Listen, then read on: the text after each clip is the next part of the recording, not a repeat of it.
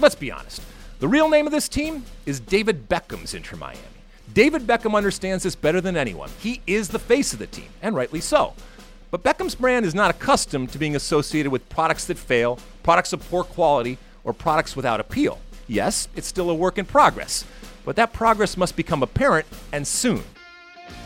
Hello, Sunshine. I'm Alexi Lawless, and welcome to the State of the Union podcast, where we look at the beautiful game on and off the field through the lens of red, white, and blue colored glasses. As you heard, we'll be talking about David Beckham's Inter Miami. In our Mossy Makes the Case segment, Mossy's going to be talking about the Argentine love triangle. In our Ask Alexi segment, we'll be talking about the best soccer cities in the U.S. In our Back Three segment, we'll be talking about Corona and Klopp, and so much more. But first, joining me, as always, my friend, my colleague, my guiding light, David Mossy, a soccer savant and a Fox Soccer researcher and writer extraordinaire. Mossy, how are you on this Monday morning?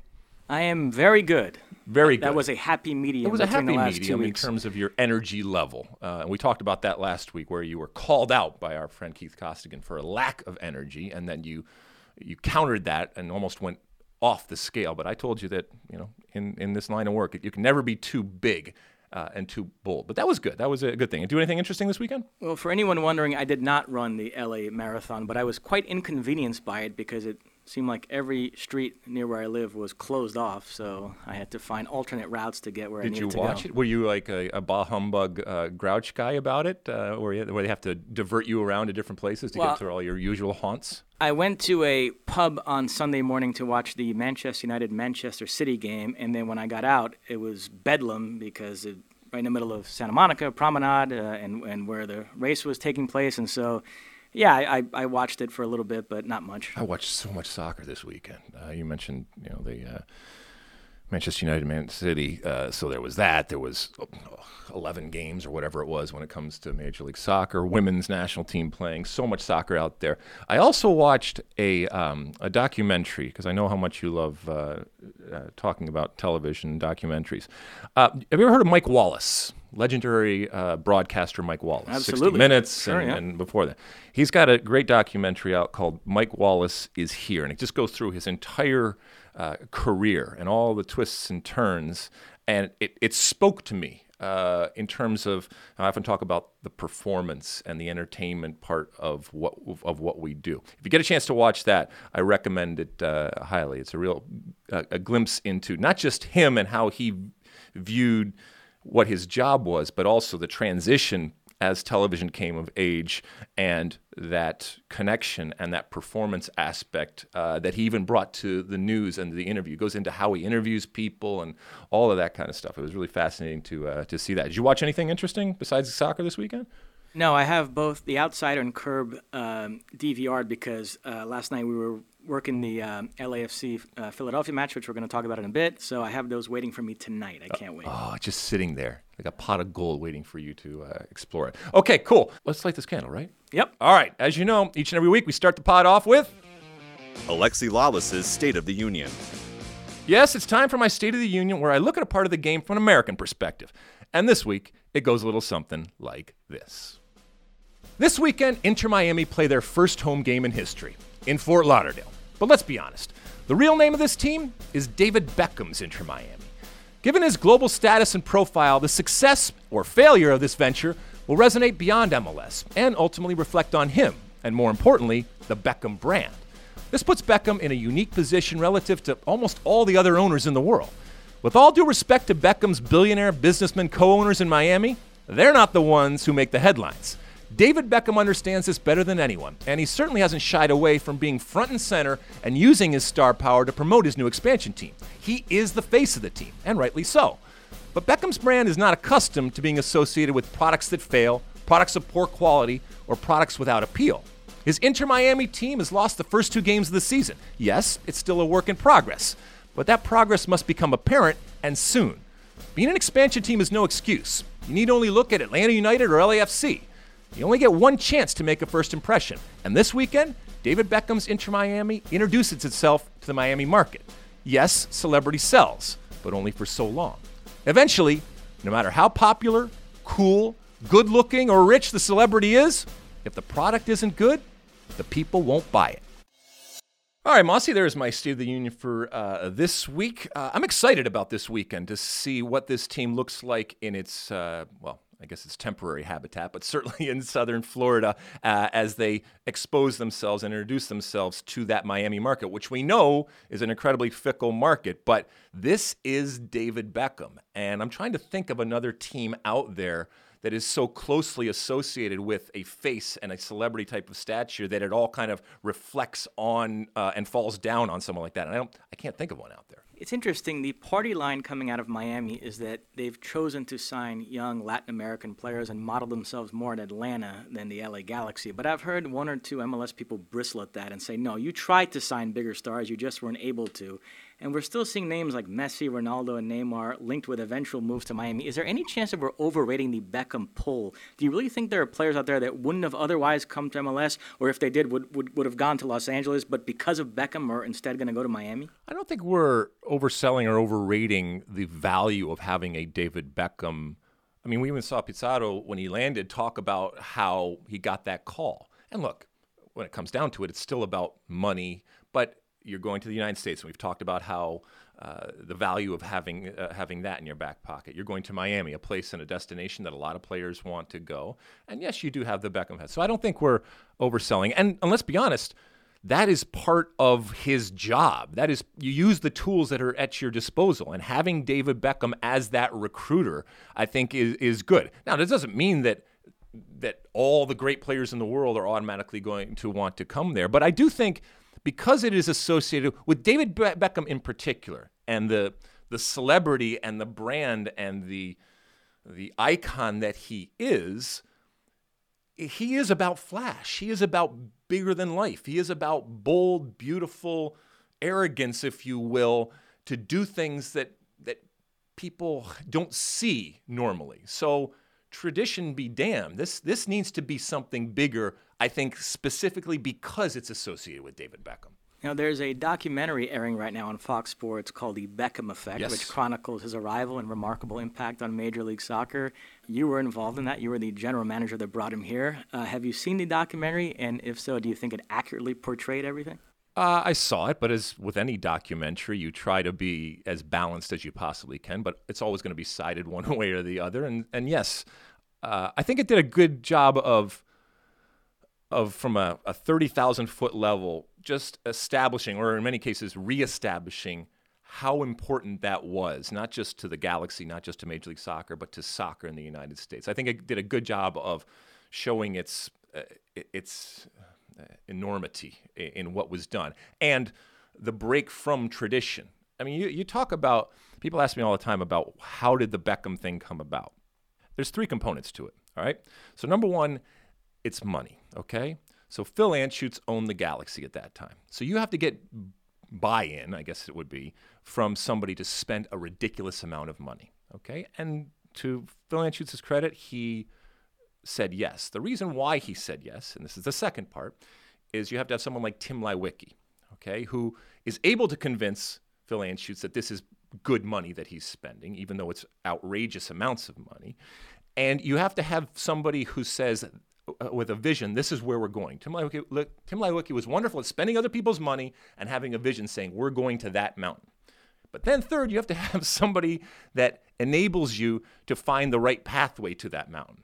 And that's where somebody that I think gets lost at times in history, Sean Hunter, who worked for AEG. And why is he important? He's important because he was, out in front of establishing what we often refer to as the Beckham rule, the designated player rule, which gave you the mechanism in which to sign it. Now, this is getting into the weeds. It's not something that in that documentary they're necessarily going to go through.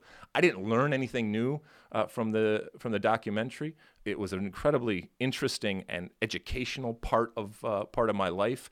But just like anything else, I have my opinions. Other people have their opinions, and there's a bunch of different layers and different things that weren't shown in that necessarily, and they didn't necessarily need to be shown in it. But I think it's a good 45-minute encapsulation of how important that Beckham signing was and continues to resonate. As you mentioned, this upcoming weekend, Inter Miami host Beckham's former club, the LA Galaxy, on Fox, a Galaxy team that signed Chicharito, who many people... Really?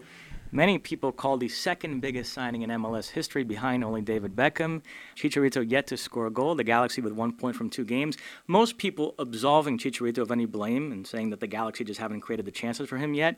And I think that's fair because every striker depends on service to some degree. But I will say, not to belabor this point, everybody knows how you and I feel about Chicharito, but there is a contradiction to me in the degree to which he depends on service and how excited I was told I was supposed to be about this player coming to MLS. I think some of his limitations have been on display in his first 2 games. Slow your roll. Do the kids say slow your roll anymore? I don't know, but definitely slow it. We talked about Chicharito. And yes, this whole, I don't understand what it means he needs service. Okay, well, anybody that's a poacher or somebody, a tap-in specialist, and I'm not devaluing the importance of being in the right place at the right time, okay? They all need service. Of course they need service. But the whole point was you don't have Zlatan anymore. Zlatan, and we talked about this before, could create stuff on his own. So is it Chicharito's fault that he is not Zlatan? No. Is it Chicharito's fault that he evidently needs it to be put right on a platter inside the 6 with no goalkeeper in order to score goals? No, that's who he is. But we all knew that was who he is. He's not going to create anything on his own. He's not going to beat multiple players. And the LA Galaxy is bound and determined to at least try to set him up. I mean, they're crossing the ball before the opening whistle even is blown. They're getting the ball into the box to try to find Chicharito. So this has not so far been a match made in heaven. Big opportunity, and I think will be a big moment this weekend, as you mentioned, when L.A. with Chicharito, the captain, by the way, Chicharito, go into Miami, an expansion team, a team that's 0-2. If they don't come out of there with something, and when I say something, it's not that they can't lose. Stuff can happen, but Chicharito's got to play. Obviously, at some point, he's got to score just to stop people from talking about it. And according to you, and learning a lot of people, all he can do is score from 2 feet out without a goalkeeper. So, all right, fine, but get him that ball in 2 feet out without a goalkeeper, put it in, and get that out of the way. Man, oh man, if they lose to Inter Miami, even with Inter Miami's horrible pink, it's not even pink. It's shameful. The pink that they've tried to trot out there. I don't know what they're going to try about this weekend, but yeah, that will be something to talk about next week. So the Galaxy off to an underwhelming start. Yes. Chicharito, a poor man's Pippo Inzaghi, yet to find the back of the net. While LAFC reminded us again last night that not only are they the best team in the league, but they're also the most entertaining. They were involved in an incredible match against the Philadelphia Union, 3-3. You were there. Where did that rank as far as great regular season games? And also, talk to me about the LAFC-LA Galaxy dynamic right now. You had a chat with John Strong and Stu Holden on the pregame show about the importance of LAFC and MLS right now. Yeah, so it was an incredible game. I think, it's a pity that it was so late. It was a 7:30 kick here in Los Angeles and went past midnight if you were on the East Coast, and certainly from a Philadelphia Union perspective for their fans, we certainly kept them up late. It would have been nicer if more of the country could have seen it, because I think it will go down as one of those great games. Not only were there back and forth type of volleying when it came to the goals, but the goals were spectacular. Carlos Vela again provided a moment. Diego Rossi, the center back for the Philadelphia Union, hit just an absolute scorcher 40 yards out, just stepped up and smacked the thing. It's probably still going at this point. So there was so much to feast upon.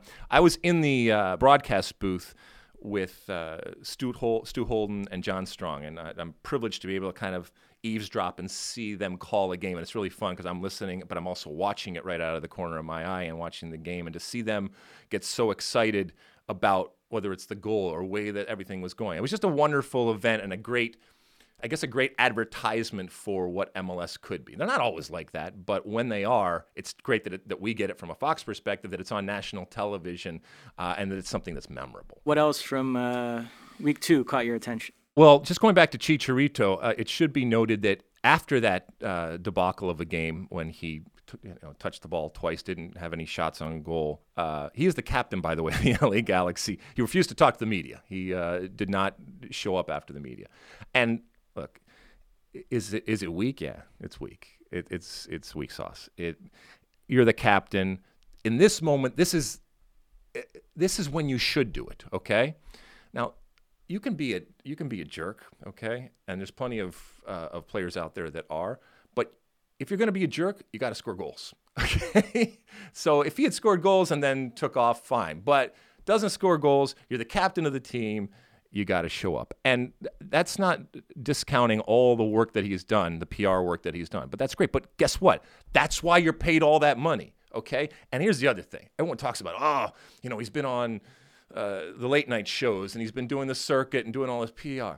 And everyone talks as if he's running a marathon. He's not running a marathon, okay? This is your job. Take it from me, okay? And I'm not saying that I'm Chicharito, okay? But there was a time where that's all that I did. It's not that tiring, okay? It's not that big a deal. It's not an excuse not to do the other things, okay? Because you're so tired out because you had to go on, put on makeup, and talk about yourself or joke and have a good time. Believe me, 99.9999999% of the human population would kill or die to be in that position. So I don't want to hear about how he had done so much media or he was so tired out or anything like that. You go into the press conference as the captain, take responsibility, own it, and then go on. And if you're not going to do that, you damn well better be scoring and you damn well better be playing well and winning, because at least that's what Zlatan did, even when he was a jerk. What else, Mossy? Anything else? What do you think's going to happen this weekend down there with the Galaxy and Inter? Inter Miami win. Inter Miami win. Yes. Oh, wow. That's, I guess, best scenario type of thing, in that from a content perspective, it generates so much stuff for us to talk about. They are, as I said in the State of the Union, Inter Miami is still a work in progress. But I think because of that Beckham affiliation, we'll end it here, it is such a unique type of pressure that this team is facing. And, we've talked about this before. In MLS in particular, as an expansion team, they give you the opportunity to be competitive. And I expect this Inter Miami, David Beckham's Inter Miami, to sign big players. I expect them to be competitive. I expect them to be entertaining. And I expect more because they are associated with David Beckham. And in the same way that we are of this world, when we talk about the nuance of, let's say, Bundesliga or something like that, the English media or people around the world, they're not going to know about the restrictions that MLS puts on teams or the challenges that they have. They're going to look at, this is David Beckham's team.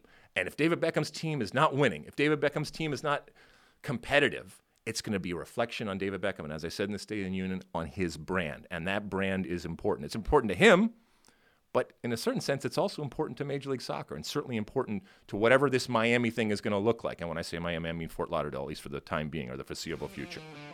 Mossy makes the case. All right, it's that time again. Mossy makes a case. Mossy, what are you casing for this week? My case is that Argentinians ought to have room in their hearts for more than one hero. This past weekend, the Argentinian Superliga came to a dramatic conclusion. River Plate entered the final round with a 1-point lead over their eternal rivals, Boca Juniors. All they needed was a win over Atletico Tucumán to wrap up their first league title since 2014. But they drew 1-1, which opened the door for Boca, and Boca promptly snatched the crown thanks to a 1-0 home victory over a Gimnasia side, which happens to be managed by none other than Diego Armando Maradona. Maradona's return to La Bombonera dominated the build-up to this match.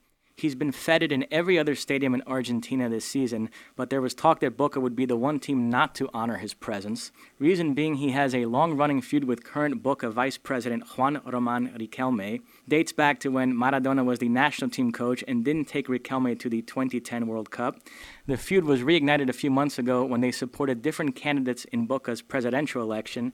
Riquelme's candidate won. He's now in charge, and he had no desire to play nice with his bitter enemy. But Boca fans sprang into action. Although they've made clear in the last few years that if forced to choose, they side with Riquelme, they did feel like Maradona's return should be celebrated, and Boca gave in to the public pressure and did honor him before the match. But peace was really sealed thanks to the third protagonist in this story, Carlos Tevez. Before the match, he ran over to Maradona, gave him a big kiss on the lips, and then promptly scored the goal that handed Boca the title. A goal and a title, by the way, that sparked a debate about whether Tevez has equaled or perhaps even surpassed Maradona and Riquelme in the Boca Juniors pantheon. Taking a step back from all this, I couldn't help but contrast the passion displayed towards these three men with the, I'll call it, detached admiration that Argentinians have for Messi. And I've come to the conclusion that there's only two ways for Messi to truly find his way into Argentinian hearts, either to win the 2022 World Cup or to give Maradona a kiss on the lips. So, Leo, if you're listening, I sincerely mean this. Best of luck in Qatar. All right, that was awesome. Now, look, I know we are citizens of the world, but it doesn't mean we know everything about what's going out there. So for those of us out there, and I'm sure there's plenty of you out there that don't follow the Argentinian league other than Boca River when something big is happening right now.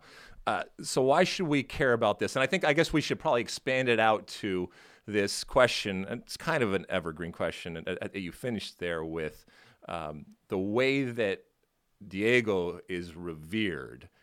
I think it comes from, first off, the personality that he is, the larger-than-life type of personality that he is. But the way that he is, the paths, sometimes interesting and strange paths that he has taken, it endears him in a way that Messi, first off, I don't think wants to. I don't think Messi wants to take those paths. And even if he did, I don't think, because of who he is, the more introverted type of individual and private individual, he couldn't take that path. I guess it comes down to this. Is Messi, are we saying Argentine or Argentinian? You said Argentinian, right? I said Argentinian. I was always told that you're supposed to say Argentine. Let's look it up. Hold on. Let's make sure we have this here. Okay. Argentina. Argentine is one of the two adjectives meaning from that country. The other adjective is Argentinian. The difference is subtle. Argentine is a bit more formal. So as you might say, the Argentine ambassador, but Argentinian beef. Okay.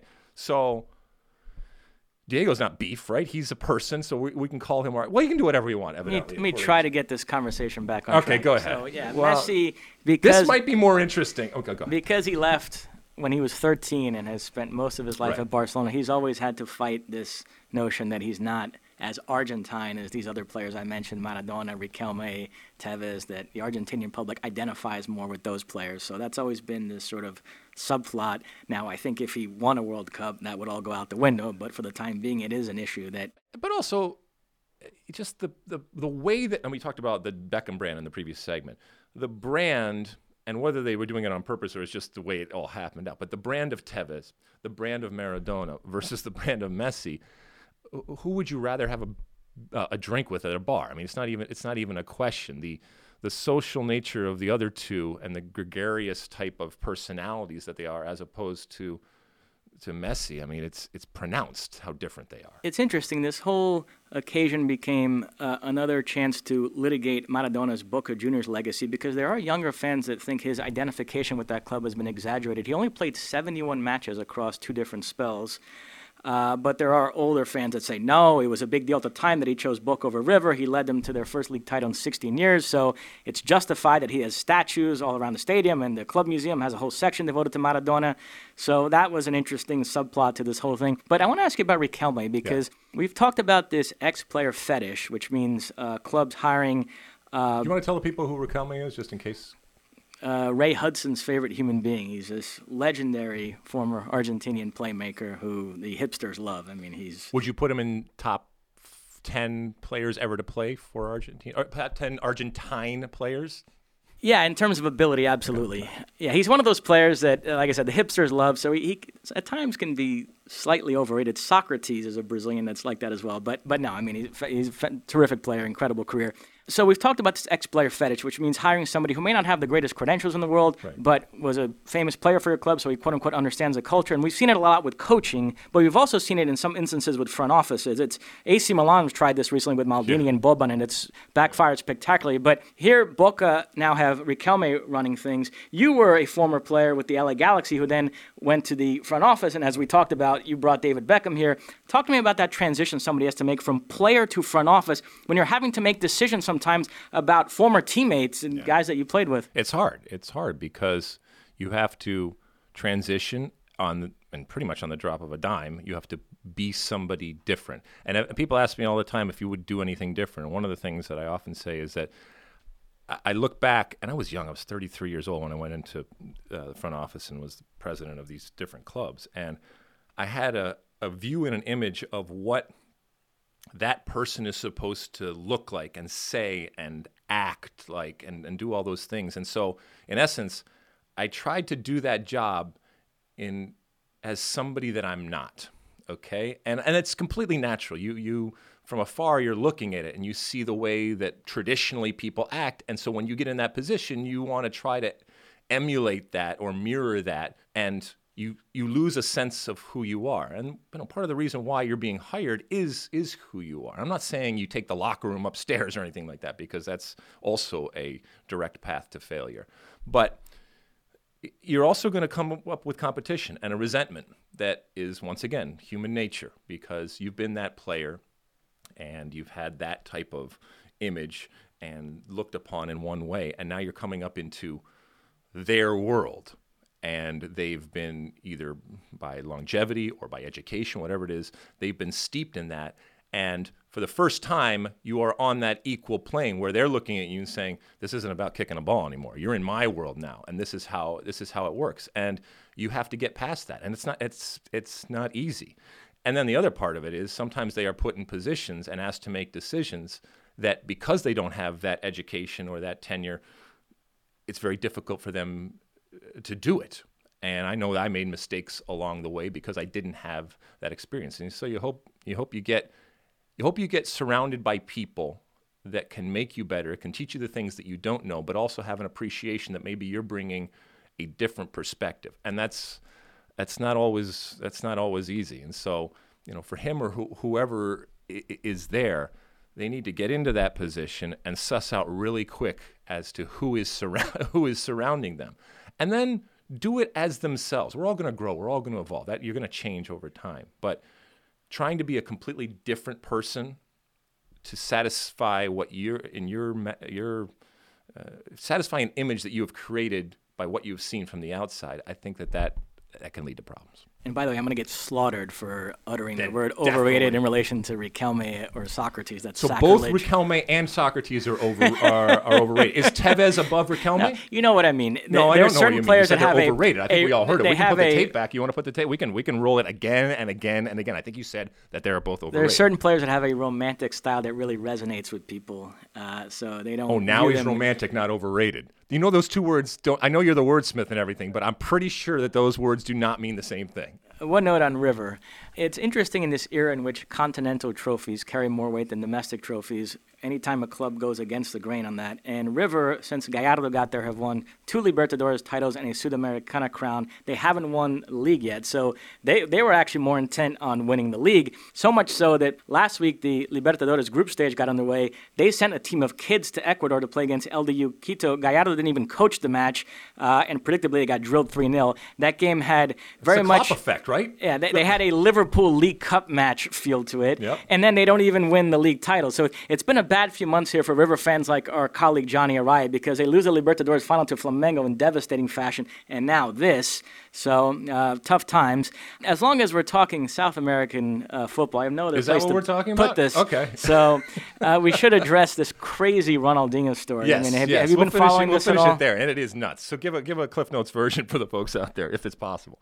As far as I can gather, Ronaldinho and his brother, who, by the way, his brother is to him what Neymar's father is to him. There's always some idiot relative that causes all these problems. They went to... Hey, la familia, you know. Yes. They went to Paraguay to promote a book and to attend some charity event. And when they arrived at the airport, they had fake Paraguayan... Let's be honest, though. It's a boondoggle. They had fake Paraguayan passports, which, when you're one of the most recognizable faces on the planet, will not go unnoticed. They let them through not to cause a scene, but then confronted them about it at the hotel and confiscated the passports. And the initial inclination of the Paraguayan authorities was to give him the celebrity treatment, bend all the rules, and let him off with a slap on the wrist. He was taking smiling pictures with Paraguayan cops, and it looked like this whole thing was going to go away. But the paperwork ended up on the desk of some by-the-book judge. And by the way, our boss, Judy Boyd, got a big kick out of me using that expression over email a couple days ago, by-the-book judge, who decided... God forbid you follow the law. All right, yes. Who decided, wait a minute, what are we doing here? This is a serious offense. I don't care who this guy is.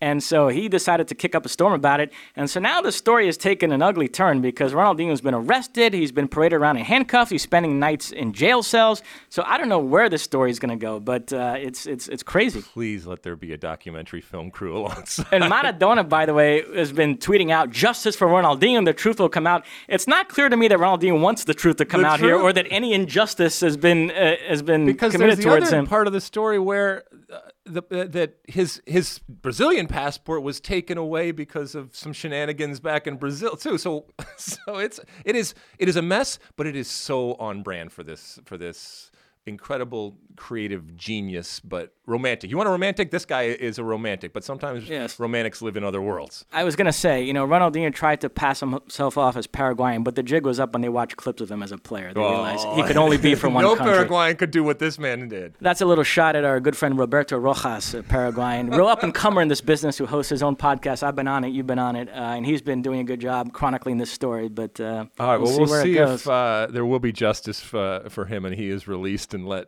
loose to go wherever. I don't know. I mean, he doesn't have a Brazilian passport. Can he go back to Brazil? Are they going to let him back to Brazil? He's a man without a country?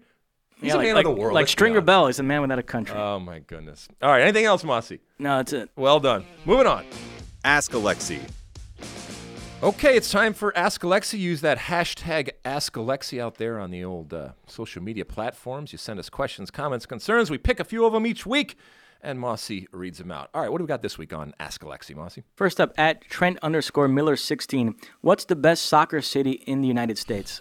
Ooh, okay. So I am going to say, as I said to someone on Twitter recently, it is Atlanta.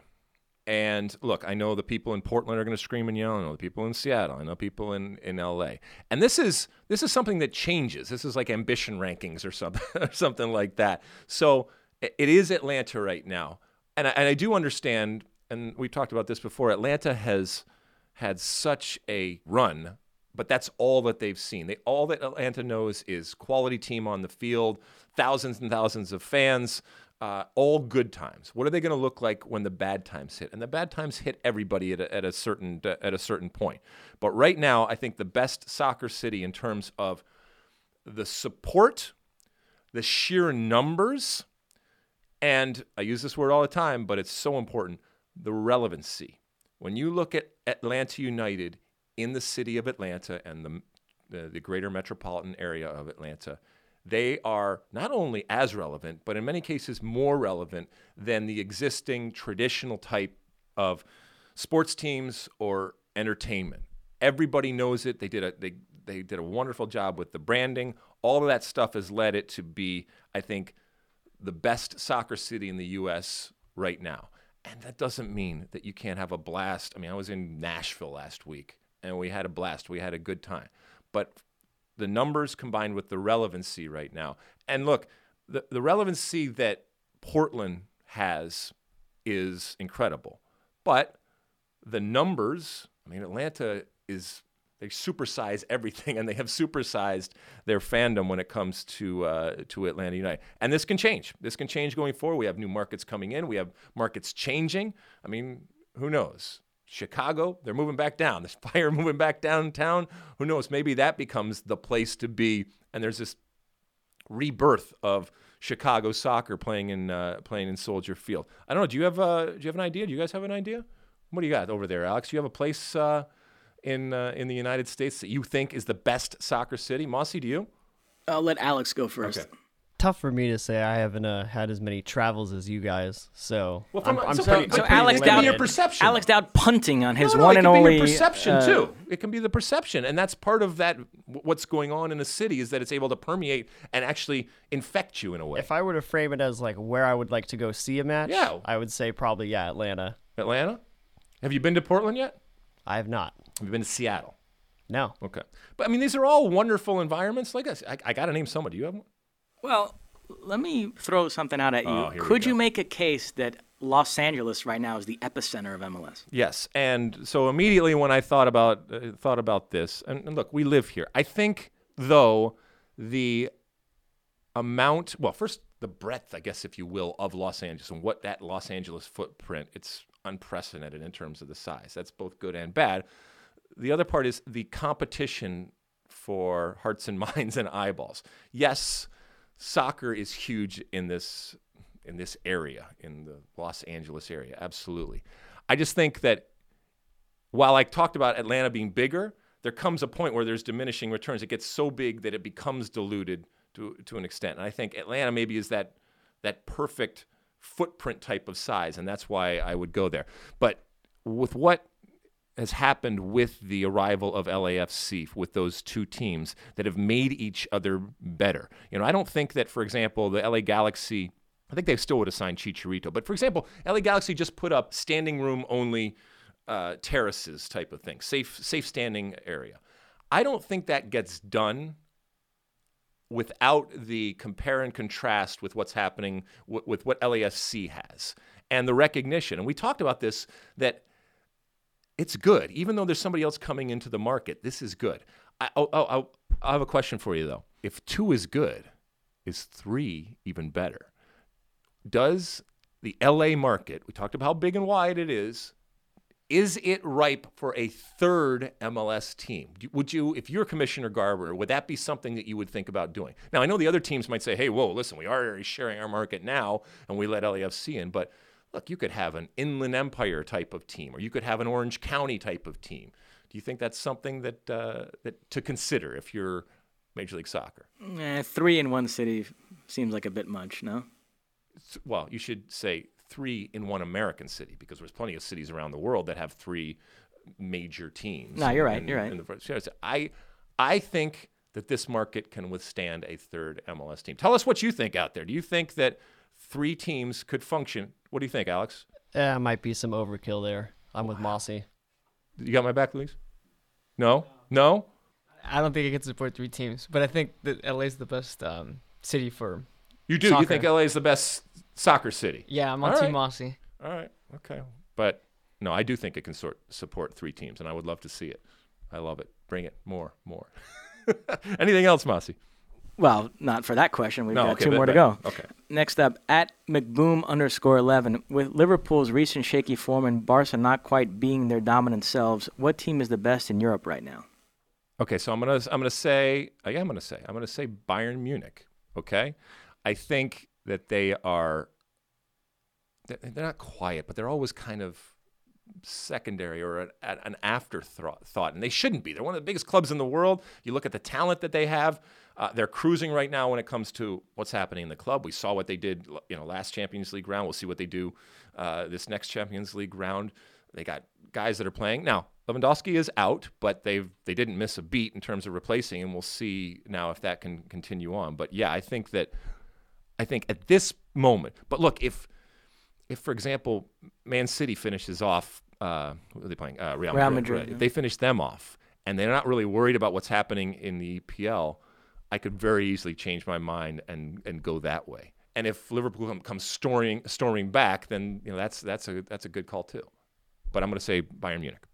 Yeah, I mean, as we sit here today, I still think Liverpool have earned the right to be viewed as the best team in Europe. They won the Champions League last season. They're having by far the most impressive domestic campaign of any club, and they're still involved in the Champions League knockout stage. They haven't been eliminated yet. But if you really want to stress the right now part and say, at this point in time, which of the elite clubs feels the best about itself, I agree with you 100%. I would go Bayern. Lewandowski injury, they've put the Chelsea tie to bed. They advance to the German Cup semis, where they'll face Frankfurt, by the way. Leverkusen will take on Eric Wijnaldum's former club Saarbrücken in the other semifinal, which those games don't occur until like mid to late April. So, and pretty, is what you're as you said, they're still churning out the results in the Bundesliga. They're in first place. So if Lewandowski comes back when he's supposed to, it will not have affected their chances of winning any of those 3 trophies. And yeah, I like the way they're playing. And, this Hansi Flick situation has taken an interesting turn. You would have thought whether Hansi Flick will be the coach next season or not would be all down to Bayern. But now you're hearing that Hansi Flick is getting interest from the Premier League, and he's kind of saying, we'll see.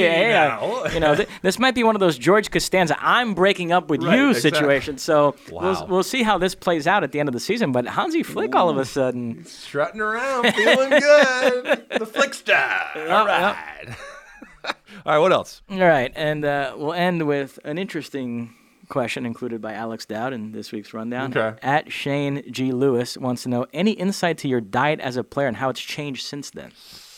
All right. So nowadays, with the just the emphasis and the understanding when it comes to diet and the things that are in place, whether it's human or whether it's machine to monitor it, it's a very, very different world. I grew up, so let's start from the beginning. I'll do this quick. I grew up drinking milk, a lot of milk. I mean, like milk, not just to drink milk, but milk as almost a hydration.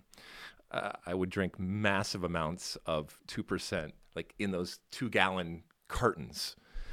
So I drank a lot of milk growing up. My diet was also supplemented not by good stuff, Slurpees and Red Vines, Twizzlers, whatever you want to call them, as long as it's red licorice. I've talked about that important stuff. It was always a balanced thing. That wasn't. I didn't have any restrictions as to what I ate. I ate what I needed and what I felt. Obviously, my taste changed over the years. I got much more into vegetables, not because I wanted to eat vegetables, but because I just enjoyed them much more than when I was a kid. I wouldn't be the first kid for that to happen. And so I incorporated a whole lot more vegetables during my playing career than when I was a younger player. But it was still just not good. It was not good. Like I said, it was what were the soft batch type of chocolate chip cookies, that kind of stuff. I stopped drinking beer when I turned 30. Doesn't mean I don't have a beer every once in a while, but I just stopped drinking beer. I'm no angel because I then started drinking vodka and wine, but I just didn't want. I stopped drinking pop, soda, whatever you want to call it, like that. So I don't. I haven't had that. I don't like all the carbonation in that, which is why I survived on Guinness, which is the least carbonated out there.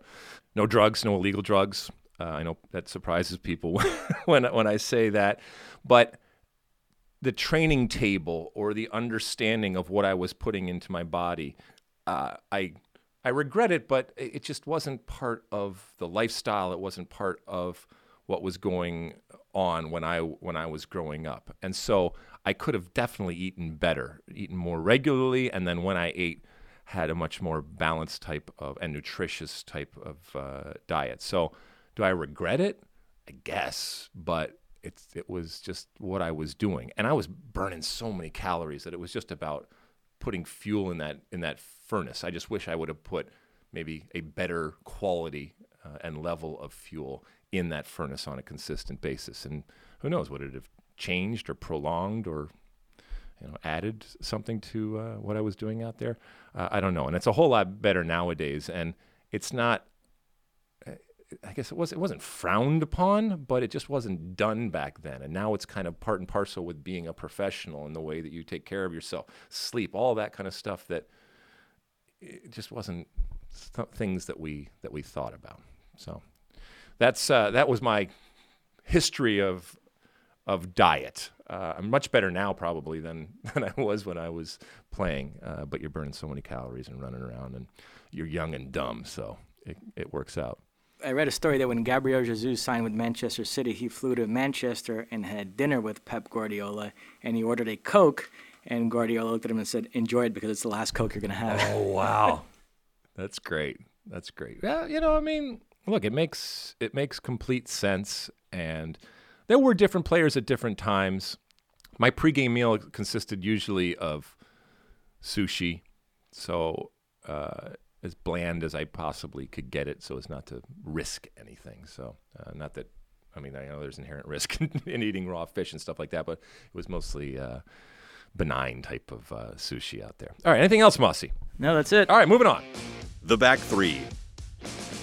All right, it's time for the back three. Some big stories, games, moments out there. Mossy, what do we got this week in our back three? We begin in Italy. Let me get the soccer stuff out of the way first. Juventus defeated Inter 2-0, goals by Aaron Ramsey and Paulo Dybala. The Serie A race increasingly looks like it's going to be between Juventus and Lazio because Inter are fading. But the big story here is this match was played behind closed doors because of the coronavirus, which is wreaking havoc all across Europe. Yep. Games are being postponed or played behind closed doors. It's going to affect the Champions League this week, which we're going to talk about in a minute. Major international tournaments are in jeopardy. The Euros this summer, which of all the years for them to do this, is going to take place across 12 different countries. You also have the Olympics in Tokyo that are in jeopardy. So it's a non-soccer story, but it's certainly affecting the soccer world.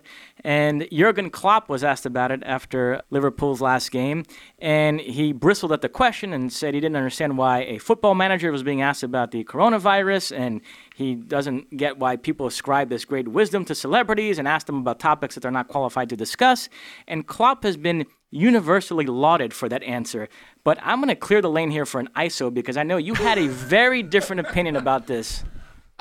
I will preface this by saying that I am a huge Klopp fan. I love the coach that he is, the manager that he is, the personality that he is. And that personality is shaped by the reality that he is the leader. He is in charge of one, if not the biggest soccer clubs in the world. He is constantly on stage, if you will, and given a platform and on a pedestal because of the fact that he coaches a soccer team. And I get it. I understand that in the greater scheme of things, he's just coaching a bunch of guys that run around and kick a ball. I get that. But I do think that his reaction to this was a little bit disingenuous. You know, we're talking about it right now. Why are we talking about it? Because it does impact our lives, and it impacts the story of the sport that we talk about. So I think it was completely legitimate to ask Jurgen Klopp about how he thought that the coronavirus and the situation going on in the world was going to affect him and his team and the sport that he works in. He was not asked to be a scientist. He was not asked to go and give all the various strains and give a scientific explanation or to come up with a cure to this. No. And so I think he wanted to say this, and I think he used that moment to say something, regardless of what the question was. He used that moment. And that he is lauded for it, fine. But what are we lauding? We're lauding the fact that a coach in this position expressed the reality that he's not an expert on the coronavirus. Nobody said he was an expert. Nobody asked him a question as an expert. But when they are canceling games, okay, when they are playing games without any spectators, when nobody's shaking hands out there, this is something that I think is a legitimate question to ask the leader of one of the biggest teams in the world. And so I just thought his reaction was a little bit strange. And I don't need him or anybody else telling me that what he does is not on par with life and death type of decisions from either scientists or somebody else out there. And so now, if Jurgen Klopp or anybody else of his ilk decide to use that platform and decide to use that bullhorn to talk about, I don't know, Brexit or politics, or hey, Jurgen Klopp, what do you think about the protests in the stands about back in the league that you used to coach in over there in the Bundesliga? Oh no, can't talk about that. That doesn't have anything to do with kicking the ball. So look. Everything in this life is connected, okay? And so I thought it was a completely legitimate question, and I thought it was an over-the-top reaction from Jurgen Klopp. As much as I understand what he was trying to say, I just don't think that was the moment or the way to say that. And he's not telling me or anybody else anything that we don't know. Well, that segues nicely to our next topic, which is the Champions League round of 16, second legs. They get underway this week.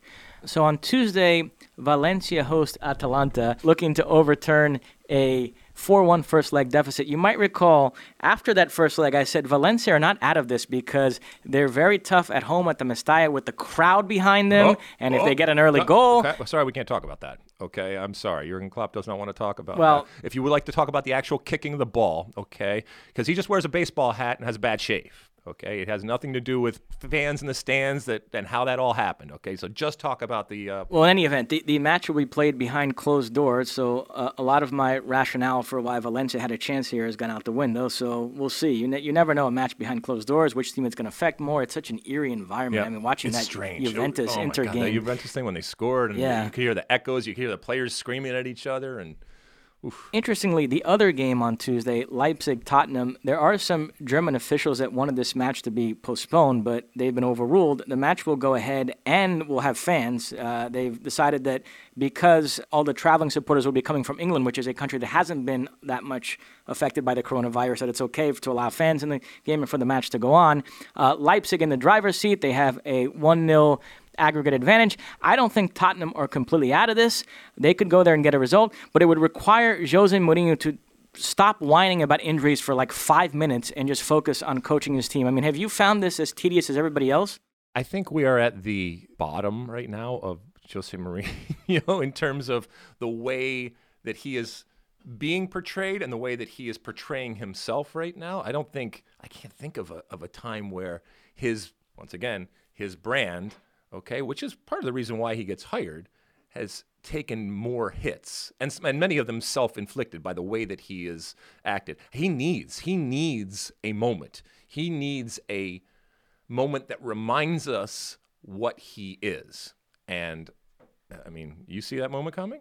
I do not. And listen, he's not wrong. Obviously, losing Harry Kane and Heung-min Son is devastating, but it's been noted. We all recognize that. And by now, any other manager would have circled the wagons and said, okay, let's just move forward with what we have and make the best of the situation. And he's incapable of doing that. Every question he's asked, he could be asked what he had for dinner the night before, and he pivots to the injury thing, and he just keeps carrying on about it. And I don't know what that does to like the players that are playing, to have a manager that had so little confidence in their ability to go get a result. And once again, the managers or coaches outside that would kill or die to be able to have even what he has left at his disposal out there. So it's a little rich. And we'll see about Tyler Adams, who was available for this past weekend's game against Wolfsburg. Timo Werner was left on a bench for that game with one eye towards this one. He's projected to start this game. So, yeah, I would definitely favor Leipzig to advance. And then on Wednesday, PSG hosts Dortmund. PSG looking to overturn a 2-1 deficit. This match will be played behind closed doors, which is obviously a bad break for PSG. They also had their league game this past weekend against Strasbourg canceled, which they didn't like because they have some players coming back from injury that they want to sort of get back up to speed, and they missed out on that opportunity. So we'll see. It's Roy's still out, so it'll be Sancho and Holland leading the attack for Dortmund. American/Englishman/Argentine/Portuguese midfielder Giovanni Reyna, I suspect, will be on the bench. More on him in a minute. For PSG, I think Cavani has moved ahead of Icardi in the pecking order, so I suspect if they're all fit, it'll be front four of Neymar, Di Maria, Mbappe, and Cavani looking to overturn this deficit. But again, in an empty stadium, who knows which team that affects more. So, I mean, do you have any sense for what we're supposed to expect from this match now? So who are you picking now? Let's do a quick pick. All right. So I would go Leipzig and Atalanta on Tuesday. And I think I go PSG to move on there, but who the heck knows? And then really? Okay. And then and then the big one, Liverpool hosts Atletico Madrid. This match will be played with fans at Anfield, and Liverpool are hoping that it's one of those magical nights, that this is the game where they snap out of their recent funk. They're looking to overturn a 1-0 deficit. The Spanish media is imploring Simeone to go there and play and try to attack and get an away goal. They think that if Atletico just sit back for 90 minutes, park the bus, and let Liverpool come at them and just rely on it being this heroic defensive performance, that's I don't think that's that's not going to work out. They tried it last year at this stage against Juventus when they had a 2-0 aggregate lead, and Ronaldo scored a hat-trick in the second leg and knocked them out. And they do have João Felix, who missed the first leg but has since come back and is playing very well, scored a goal this past weekend against Sevilla. You've got Morata, who scored this past weekend from the penalty spot. So the Spanish media is urging Simeone to, go there and try to get an away goal, which would force Liverpool to have to score 3. Do you see that happening, or do you think he doesn't know any other way to handle these situations and they're going to park the bus? They're going to park the bus. I think that Liverpool and Klopp and his baseball hat and his bad shave go through. And remember, no Alisson in goal for Liverpool. It's Adrian filling in. So again, further reason for Atletico to try to score. We'll see how they play it. I mentioned Giovanni Reyna, so we'll end on this. He has pledged his future to the United States. This story, to me, never gained much traction. This was not like a Serginho Dest. It never even occurred to me that he wasn't going to play for the U.S., but he has come out because people were speculating. So the situation here, Gio obviously is the son of your former teammate, Claudio Reyna. Right. He was born when Claudio was playing in the Premier League for Sunderland, so he was actually born in England. So he's eligible for them, eligible for the United States, obviously, has an Argentinian grandfather, so eligible for them, and has a Portuguese grandmother, so eligible for them. And actually, having that Portuguese passport facilitated his move to Dortmund, similar to Christian Pulisic, who, because of his Croatian roots, get that European passport. So he technically could have played for any of those countries. So basically, he could have been laying on balls from Messi, Ronaldo, or Jassi Zardes, and he's chosen Jassi Zardes. Such a jerk. Being a wise ass there. But no, there were some people questioning his decision. My God, you could play for these other amazing countries. Why the U.S.? And you had a very...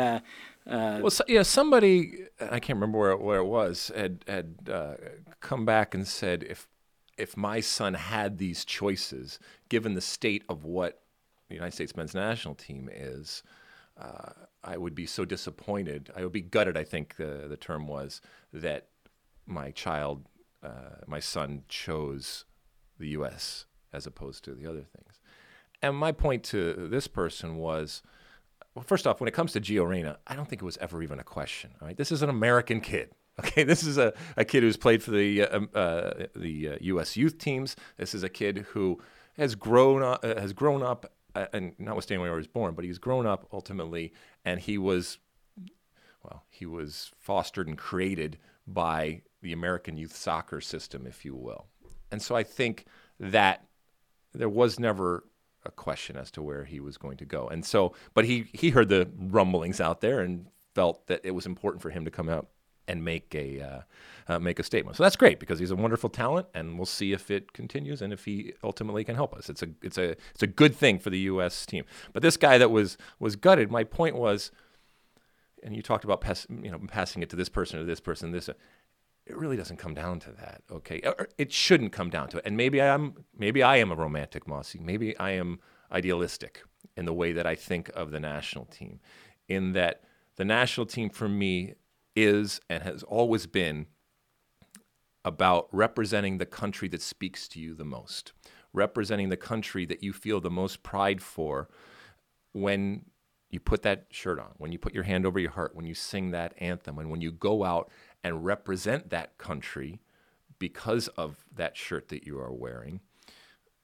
You have to feel something for that. And I'm not saying that you can't feel it for multiple things, but then you have to decide which one do you feel the most for. And look, I'm not naive. I understand that there is a mercenary effect that happens now, especially with dual and triple and quadruple type of nationals out there that can play for multiple things, and they're looking for the best environment. But I guess once again, I choose to be idealistic in that when all is said and done, you have to feel for that team and that country ultimately that you are playing for. And I think that led to this statement, if you will. But I don't think there was ever a question as to who this kid was going to play for. No, I agree with you 100%. By the way, his Dortmund teammate, Erling Haaland, similar boat, because his father, Alf-Inge Haaland, was playing in the Premier League at the time, so he was born in England. And obviously they have Sancho. So there's a parallel universe here where Dortmund's attack right now could be like England's future attack of Sancho, Reyna, and Haaland. Hey, look, I mean, while I'm grateful that this happened, it would give me plenty of fodder and content if England were to have to go and get Americans to represent them, to ultimately bring them to the promised land once again. And Reyna will definitely be on the next U.S. squad for those friendlies against Wales and the Netherlands. Greg Berhalter has more or less confirmed that. Now, it's funny because it's a catch-22 if you're a U.S. fan. You love to see him rise to prominence at Dortmund and do so well. But if he hadn't been playing for Dortmund's first team and was still playing for the youth team, I think there's a chance he would have been released for the Olympic qualifiers, which in a perfect world is where you would like to see him at, correct? I would 100% want to see him there. And I get it. This Olympic thing is, the problem is that it is important, and it can be incredibly valuable to the players and then ultimately to the full national team, which is where you hope that you matriculate to.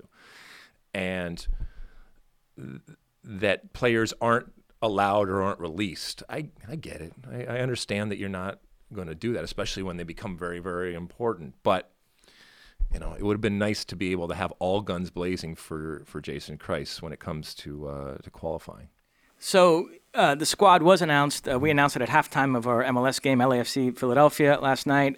Some of the notable names, Richie Ledesma, Ulysses Lanez, two kids who, like I said, if Reyna hadn't broken into the Dortmund first team, he would have been in kind of a similar boat to those two.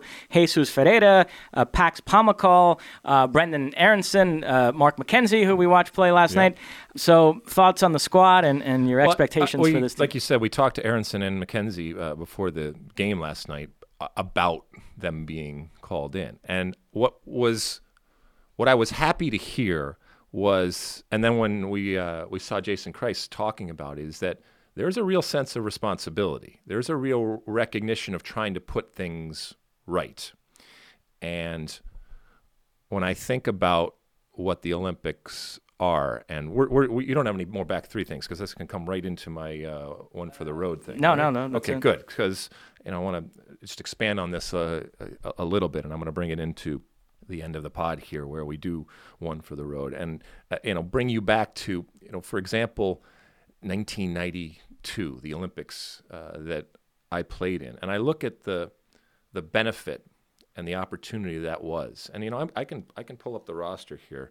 You're talking about Brad Friedel, myself, Mike Burns, who went on to the national team, Mike Lapper, who went on to the national team, Claudio Reyna, who went on to the national team, Joe Max Moore, who went on, the Kobe Jones. It goes on and on and on, where in 1990 we were playing in the Olympics in Barcelona, and 2 years later a whole group of us were with the full national team playing in a World Cup. And you say, okay, well, that was back in a different century, literally in a different century and a different time. Fair enough. Okay, so the 2000 Olympic team, and you go through that, and you have people like Ben Olsen, you have people like Landon Donovan, Josh Wolf, Tim Howard, who 2 years later were playing with the national team, playing in World Cups. And the last time that we qualified, 2008, you look at that: Michael Bradley, Marisa Dew, Stuart Holden, Josie Altidore. I mean, it goes on and on. And Sasha Kleshin, who, 2 years later, are playing with the national team, and most of them playing in World Cups. So this is this incubator that we have wasted for so long. And I think back to the things that I learned from going through the Olympic process. And we're going to talk a whole lot more about this Olympic team and this quest to put things right, if you will, as these qualifiers come up. And for those that don't know, they happen in a few weeks down in Mexico, in Guadalajara. And two teams come out, two groups of four. The top two teams come out of the group. They play semifinals. Basically, you win the semifinals and you're going to the Olympics. That's right? I explained that right? Yeah? Yep. So I think back to 1992 and the whole qualifying process of going and playing these games. And at that point, we would play home games, we would play away games. And the experience that mirrored what we went through. We didn't do it for 94, but what we went through 98 in terms of that qualifying process of being on the road and being in CONCACAF and going into these very, very difficult situations. But at a young age, at that point we were 21 years old, getting that experience, it was so valuable. And I think that's why we were much more grizzled. And it's not just the individuals, but it's a group. And in this particular moment, when you have Greg Berhalter, who is so focused on kind of doing something different, and therefore, out of necessity, identifying young players coming up, there's an opportunity there. And so to waste it yet again would be yet another failure, and also an incredible shame. When I think about all of these players that have parlayed a Olympic berth into then playing in the World Cup, and those generations that haven't had that opportunity and therefore have missed out, it becomes that much more important. So to get back and to circle back to talking to young Aronson, for example, or McKenzie, to talk about these players and to hear them be very, very serious about the responsibility that they have and the opportunity, obviously, for them individually. And that's a good thing. They, in a certain sense, they don't want to let America down. And that's what happened a few years ago when the full national team didn't qualify for the World Cup. They let America down. And we don't want to certainly don't want to make a habit of doing that. But from a practical perspective, I think that our success in 2022, and maybe even more so in 2026, can have a direct correlation with how this Olympic team does, and hopefully it's successful, or if it's failure, it just puts it that much, it just makes it that much more difficult. So I'm wishing this team well. We're going to talk a whole lot more about why you should care about this team, what this team, it's all fine and well to say this is what they need to do. We're going to talk a whole lot more about it in the future of can they actually do it and get back to that promised land that's been lost now for multiple cycles.